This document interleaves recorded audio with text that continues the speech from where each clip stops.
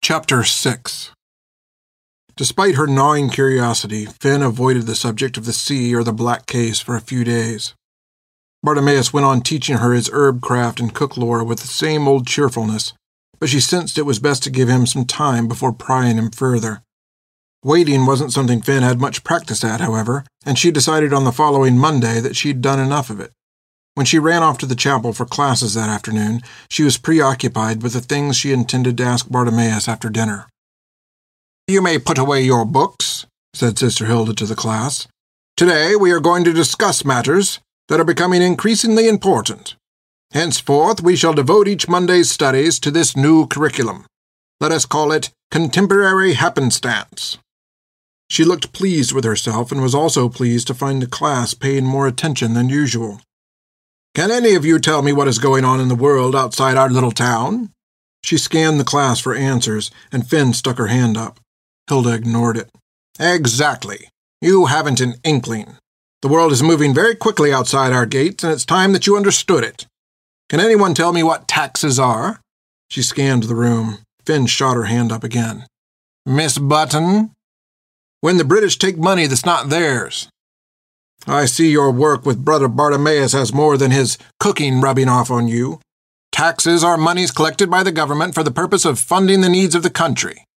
Some people here in the colony of Georgia feel the Crown of England is due little money from us, and to that effect, this past week in Savannah, most of the merchants have stated their intent to boycott or refuse to buy any British goods. Can anyone tell me what effect this might have on us?" She scanned the room. No hands. "Well, overall, the effect is tension between the colony and the Crown. There are many here and elsewhere in the colonies that advocate independence. It's entirely possible, children, that there's a war coming." The threat of war wasn't something new, but that Sister Hilda had now spoken its possibility aloud gave it a substance it hadn't had when it was nothing more than a rumor and hearsay. "Our proximity to Savannah could have serious consequences for us, and it's this situation that I wish to help you all understand in our coming Monday afternoons. Any questions?" Danny Schumann raised his hand. "Yes, Mr. Schumann." "Well, if there's a war, do we get to kill the British?" he asked. Several other boys whooped their approval. The question, Mr. Schumann, is rather, if there's a war, do the British get to kill you?" Hilda raised an eyebrow at him. "Well, God save us all if it comes to war. Now let us begin with the idea of representation. A proper understanding of contemporary happenstance is impossible without a proper understanding of the terms, ideas, and philosophies that drive it." Hilda spent the rest of the afternoon talking about the Magna Carta and Parliament, and other such things that would have put most of the class to sleep had she not been so vigilant a watchman. When Sister Hilda dismissed them, Finn caught up with Peter in the courtyard. "Bartimaeus says there's a war coming for sure. He thinks the Brits got no business with us at all and we need to go independent, even if he won't say it," she said. "Don't really see that it's got a lot to do with us. I've never seen any British around here," said Peter with a shrug. "Oh, come on, Peter. Do you expect to spend your whole life in Ebenezer? When we get out of here, do you really want to be under the thumb of some king all the way across an ocean?" "I never really gave much thought to leaving. Why would I go anywhere else?" Finn balked. "Peter Lamy, if you think I'm going to stay my whole life in this town, you've got a block of wood between your ears." "Well, what does me staying have to do with you?" Peter asked. Finn tried to put together an answer to that question, but couldn't. When she attempted to open her mouth to speak, her trembling bottom lip interfered. A knot swelled up in her throat, and she felt the sting of ready tears in her eyes. She wouldn't have it, though. A white flash of anger erupted in her mind, and before she could untwist her emotions or get a word out, Finn reeled back and threw a punch. A perfectly baffled Peter Lamy received the blow squarely in the chin, and Finn left him lying in the dirt. After dinner, Finn washed the dishes and swept the floor, then approached Bartimaeus as he was wiping down the dinner table. He looked at her sideways and knew she was up to something. He raised his eyebrows and made a beckoning motion with his hand. "Get it out, missy. You've been hemming and hawing all day about something. I suppose you best let it out before you pop." "Well, you remember the fiddle you showed me?" "Oh, sure. Ain't had to play it much lately. Got all that stuff turned out," he said. "Well, could you teach me?" He stopped what he was doing and looked at her for a long time, considering the request in his mind. "I was right about that hurtful stuff you got, huh?" Finn shrugged. "Miss Button, it would be my pleasure. But see here now, Sister Hilda don't like fiddling, calls it heathen music. Now, I got no idea why some music might be fit for the Lord's ear and some ain't. but I was never one for following rules much, so I'd do it anyway." He chuckled. "Now, I'll be happy to teach you, but we got to be quiet about it, see here? We can sneak the old fiddle out when we goes on our walk for some herbs." "Oh, thank you, Brother Bart." Finn ran to throw her arms around his neck, but he backed up and stopped her short. "See here now, you can't be calling me that, missy. Don't no one call me Bart no more, and that's the way I like it. Bartimaeus is the name my folks give me, and you got no reason to go changing it." With a confused look, Finn acquiesced and finished delivering her hug. As she walked out the door, she threw one last smile back at Bartimaeus and saw him staring after her in solemn consideration. It made her feel uneasy, and she couldn't shake the feeling for the rest of the day. Outside the gates, the new chapel was beginning to take shape in earnest. Boys worked day in and day out laying bricks and mortar. With each new brick, the walls seemed to be rising out of the ground, as if the building was sprouting from a seed of stone planted in the earth.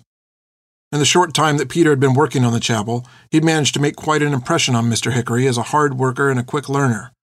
He was also starting to make quite a different impression on Finn. The hard work had changed the boy of a year ago into a darkly tanned and tightly muscled young man. And some days Finn found herself sneaking out to the work site not to see how the chapel was coming along, so much as to watch Peter work bare-chested in the sun. Finn found that more and more often she felt self-conscious when Peter's eyes were on her.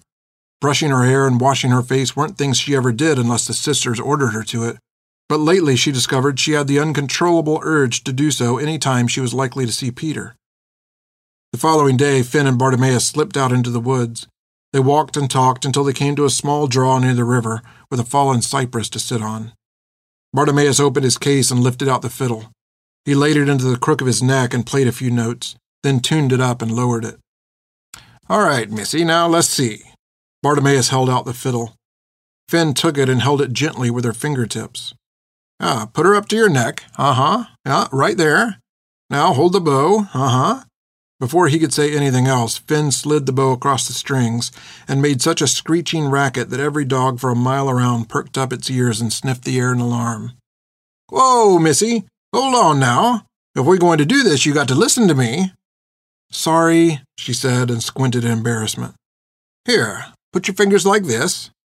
Now, pull the bow easy. Loosen up.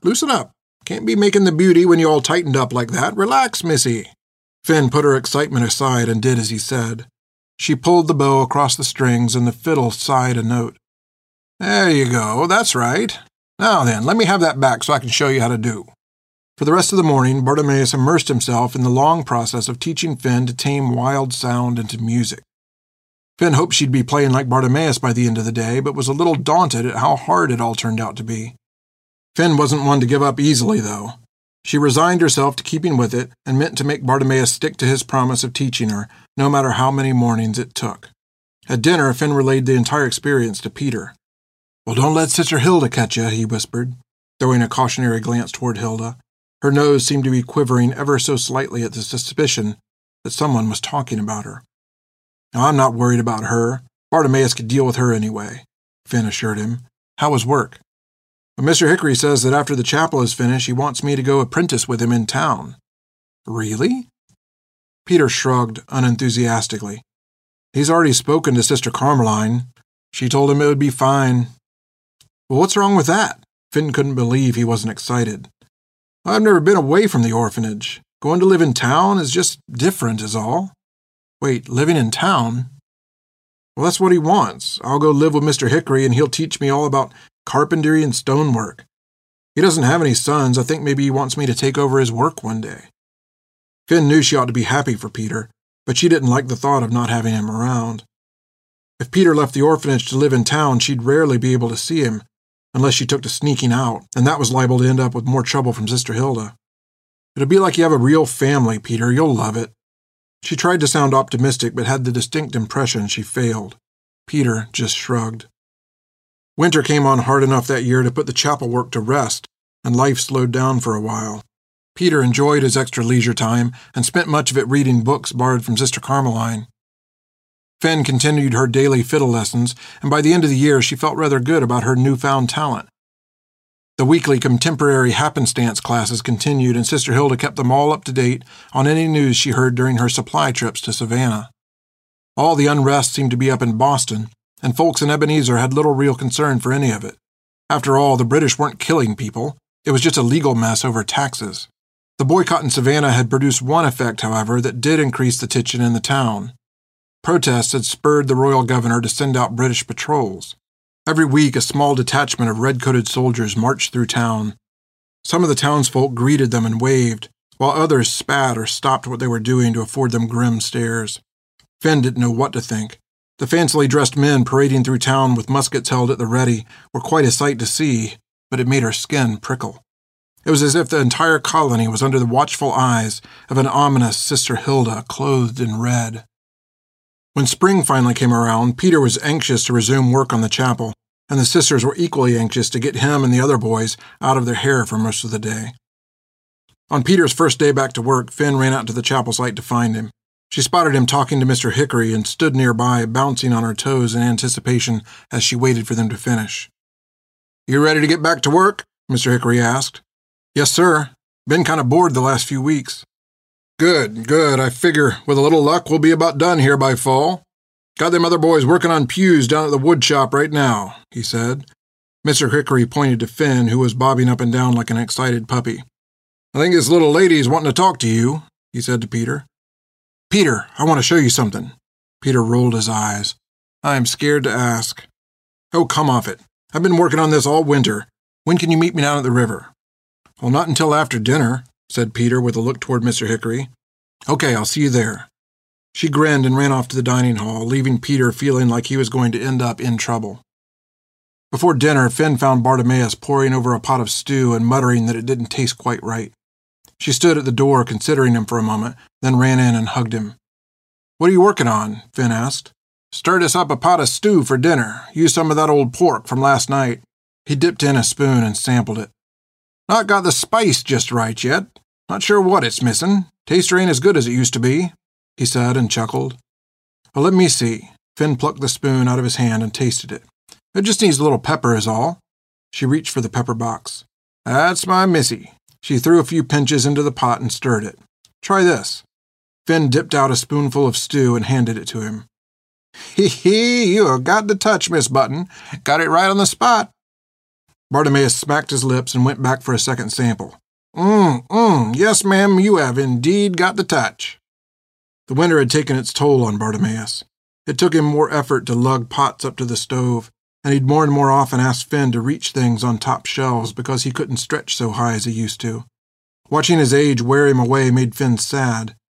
But more than sad, it made her feel necessary. When she first started working with him, she felt out of place and underused. He'd been the one doing most of the work and seemed happy enough to be doing it. Now their roles had turned. Necessary wasn't something she'd ever been before, and she didn't think she could bring herself to leave him even if Sister Hilda ordered her to.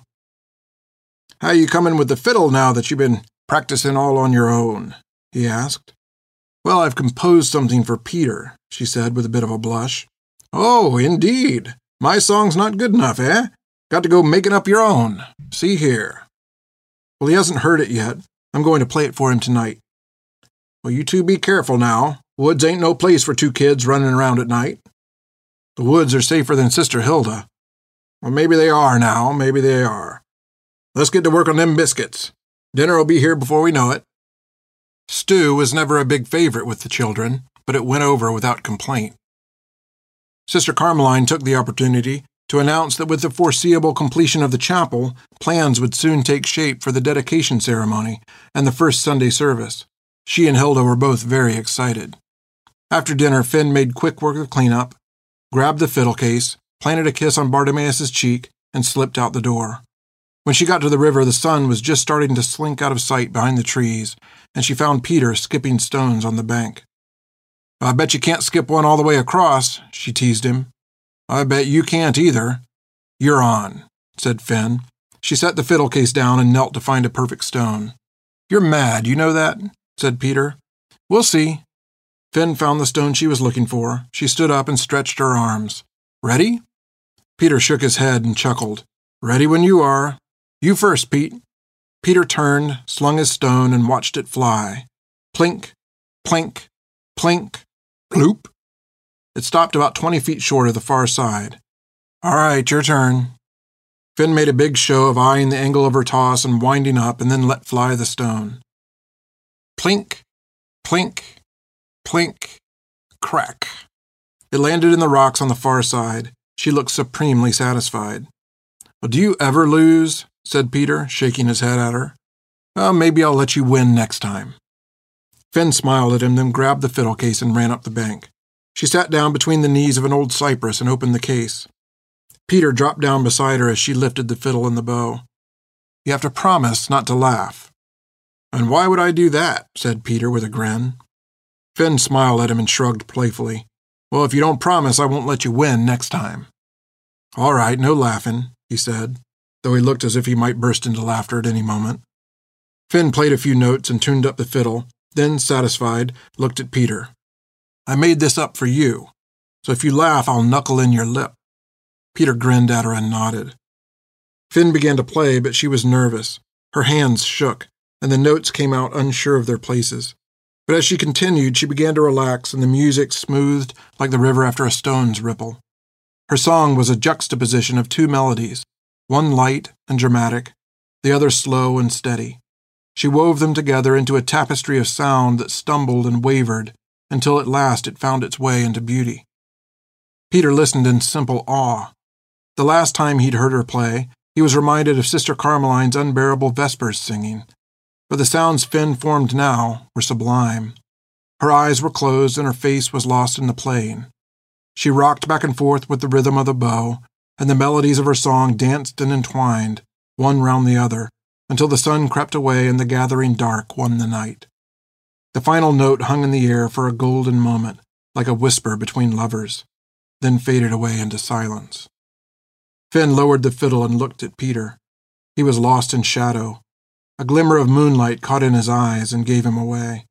They sat in the darkness for a long time, silently looking at one another, neither willing to break the spell. "Do you like it?" Finn whispered. Peter didn't speak. He leaned forward in the darkness and found her face with his hands. Then he kissed her. In the midst of the kiss, Finn felt she'd been longing for it all her life and wondered why she'd forestalled it for so long. She had always moved too fast or Peter too slow, but not now. They moved together, and Finn held herself steady in the moment. "I've been waiting to do that for 10 years, Phinia Button." "Well, why'd you wait?" "You never stay still long enough for me to catch you." Finn leaned forward and kissed him again. "Then I should be still more often." She carefully placed the fiddle back in its case. The moonlight glinted off the silver-worked handle of the old blunderbuss and caught in her eye. She ran her finger over the weapon's handle, and Peter pulled her hand away. "Don't," he said. "It's dangerous." "But it's so pretty." Finn shrugged Peter away and picked up the gun. It was heavier than she thought it would be. She held it up to her face and smelled its cold iron tang. "Finn, please don't. I only want to hold it, and I don't need looking after, Peter Lemay. I don't want anyone to get hurt, that's all." Finn held the gun against her cheek, and a shiver trickled down her neck. "It's all right, Peter. Look." Finn put the gun back in its case and smiled at him. "See? Everything's fine." She reached for his hand, and a cry rang out from the direction of the orphanage. Someone was shouting in the dark. Finn snapped the case shut, and as they ran up the hill, they saw townspeople pouring out of their homes and gathering in the road. Outside the gates of the orphanage, a man on horseback was waving a piece of paper in the air, and a crowd had congregated around him. "Damned redcoats! They've started it! They've started it!" he cried. People were filing out of houses all over town and coming to see what the commotion was. The orphan house had emptied, and the sisters stood at the gate. Brother Bartimaeus spotted Finn and hurried over to her. "Calm down, man. What have they started?" said a voice from the crowd, and Mr. Bolzius stepped out. "What news and what proof?" he demanded. "A massacre in Boston, sir. Brits opened fire on a crowd peacefully gathered." He handed the paper he was waving about to Mr. Bolzius. "It's all there in the Gazette. The bloody Brits are murdering honest folk in Massachusetts. It's only a matter of time now." He looked at the mayor to see if his message was clear. "I see," said Mr. Bolzius, as he handed the paper back to him with a worried look. "Thank you, good sir. Now, if you please, leave us to our thoughts and our beds." The gentleman on the horse didn't like Mr. Bolzius' reaction. "Can't trust 'em, you hear?" He began shouting at the crowd again. "Don't trust a one of 'em. You hear me? War's coming. Coming soon." He looked around madly. "Coming to Georgia." He spurred the horse and it jumped into a gallop. The crowd parted and he rode out of town toward Bethany to break the news there. As he faded into the night, the crowd broke into a chatter of questions, worries, and fears. Finn and Peter looked at each other, speechless. Bartimaeus stared down the road after the messenger with worry in his eyes. "Do you think it's true?" Finn asked Bartimaeus. He didn't answer right away. When he did, he didn't turn to look at her. "I expect it is. Was bound to come to it sooner or later." "Well, what are we going to do?" asked Peter. "Do? Nothing. We do nothing except go about our business like always. Might come a time we got to decide what side the fence we sit on. Lord willing, we won't. We do nothing, see here?" Bartimaeus turned and walked back through the gate. Finn and Peter followed and ran to bed before the sisters could wonder why they'd run up from the direction of the river. The next day, the community was abuzz with what-ifs and what-to-dos.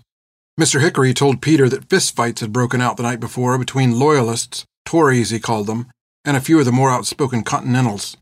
One of the Loyalist families had even started moving out of their house in town to make a permanent home of their farm in the country. Didn't feel safe anymore, they said. Sister Hilda made use of class time to inform the children of the news and assured them that Boston was a very long way off, and they had no reason to feel in any danger in Ebenezer. Finn was uneasy about the whole thing and had to push down fluttery feelings of excitement. She told herself there was nothing exciting about the possibility of war, but the more she thought about it, the more ashamed she felt that she really was excited. While she and Bartimaeus watched the breakfast dishes, she fired question after question after him. Who decides if there's going to be a war? Where do you think the British will attack next? Savannah? Do we all get guns if they come to Ebenezer? How many British do you think there are? If there's a war, do you think King George will come fight? And if we kill him, do you think we'd have to find someone to be king of Georgia? Finn had more questions than Bartimaeus wanted to give answers to, and by the time the dishes were done, he had gone quiet and dark. "If it comes to fighting here in Georgia, will you fight?" she asked. Bartimaeus looked at her with a sharp eye and considered it. "These bones too old for fighting, missy. I won't be running off with the young fellers." "Well, have you ever had to fight before?" "Fight? I done plenty, I reckon. Never for no cause or such, just young man's foolery." His tone told Finn he didn't want to talk about it, but she didn't let that stop her. "Like battles? Indians?" "Well, that's all dead now, missy. I'm dead to it. I'm a different man now," he said. "Leave it be." It was an order. Finn pressed him. "Why do you always do that? Why can't you just tell me?" "I said leave it be." He turned away from her and walked toward the door. "Well, I don't want to leave it be. I want to know who you are and who you were." He spun to face her and his eyes changed. It was as if that hurtful place he loathed to look upon was now right in front of him, and he exploded upon it. "Piracy and pillage! Is that what you want to hear? Murder, rape, rum, ruin? That's who Bart is, that's who I was." The creases of his face spread to an unclenched visage of anger. "I killed men and women, children, English, colonist, French, Spaniard, Moor, Turk, you name it, I killed it, missy. This what you wanted?" Finn shrank away. "Oh, don't be scared now. You ain't heard the worst of old Bloody Bart. Laid down with a whore, he did, and cut her throat 'cause he didn't want to pay. Give up his own friends for gold and a gallon of rum." He flung open the fiddle case. The morning light fell on the blunderbuss inside. Its silverwork gleamed as if freshly wakened. Bartimaeus grabbed the weapon and flourished it. "Me and old Betsy here done our bloody work from Mexico to Mediterranean. Left a trail of blood and tears that leads straight to hell, missy, straight to the burning fiery pit. You happy now, Miss Button? This what you wanted to know?" Finn backed up against the wall and slid to the floor in tears. Bartimaeus threw the gun, Betsy, down on the table in disgust and sat with his head bowed, breathing heavily. The only sound in the room was of tears and regret. "Oh, I'm sorry, missy," he whispered. "I'm so sorry." Finn stared at him and cried. She huddled against the wall as if trapped in a cage with a wild animal. "It was Reverend Whitfield that found me." He spoke softly and kept his eyes to the floor. "He was preaching outside London. Must have been 10,000 folks come to listen. More people than I ever saw in one spot. Listened to him for a bit, and it reminded me of talks my mother used to give. All that about sinning and redeeming and repenting. Sounded like foolishness to me, but maybe 'cause I was drunk. I don't know why, but thinking about my dead mother started me to crying. Next thing I see is Reverend Whitfield bending over me telling me to stand up. So I done like he asked, and he told me it weren't like a man to lay drunk while he was preaching the word. And if ever I was to be a man, I'd have to stand up like I just done, only to keep standing. Couldn't never lay down, he said. And I told him I couldn't do that, and he says, I know, son, but God will pick you up when you fall. Told him there wasn't no God where I live, and he said I best find a new place. That's how I come to Ebenezer, see? Reverend Whitfield told me he knowed of a place needed a good standing-up man to help out. A place there wasn't so many temptations for a man with laying down troubles. He told me the good Lord chose all us sinners to be saved way back in the old days, and all the devils in hell wasn't going to come between God and the man he done chose. Figured I might as well stop putting devils between us if that was the case. And so, here I am. Put away old Betsy. Spent the last of my money on a fiddle I seen laying in a shop window in Savannah the day I set feet off ship and sea for the last time. He finished and wiped his hand across his forehead. His face was familiar again and loving. His creases and wrinkles relaxed back into their places, but it seemed to Finn they ran deeper than they had before. Well, how did you know he chose you? Finn whispered. Oh, I don't know. When the Reverend went to telling me, I wasn't in no place to do much arguing. And what if God didn't choose us? She whispered from the shadows. Does that mean all the angels in heaven can't stand between us and hell? Whoa, what's this talk? See here, you got no place thinking like that, missy. If ever there was a little miss I'd say God chose, it'd be you. Finn didn't answer. Chosen was what she wanted to be more than anything. Not chosen to do chores or to work with Bartimaeus, but chosen to simply belong. I've been standing up for nigh on 20 years now, Bartimaeus smiled. Got lots of help along the way, from the Reverend, from Mr. Bolzius, from the sisters, and maybe you don't know it, but this last year you've been helping me to stand up, too. He offered her his hand, and she took it. He pulled her to his chest and hugged her. I'm sorry, Bartimaeus. Oh, don't you be sorry now, don't you be sorry. Sometimes we got to look in the dark to see how bright's the dawn. Bartimaeus released Finn and gently pushed her away. He grabbed up Betsy from the table and put the gun back in its case. Then he lifted the fiddle and cradled it in the crook of his arm. I reckon I got fiddling to do. Got to turn it beautiful. He smiled and winked and walked out into the morning.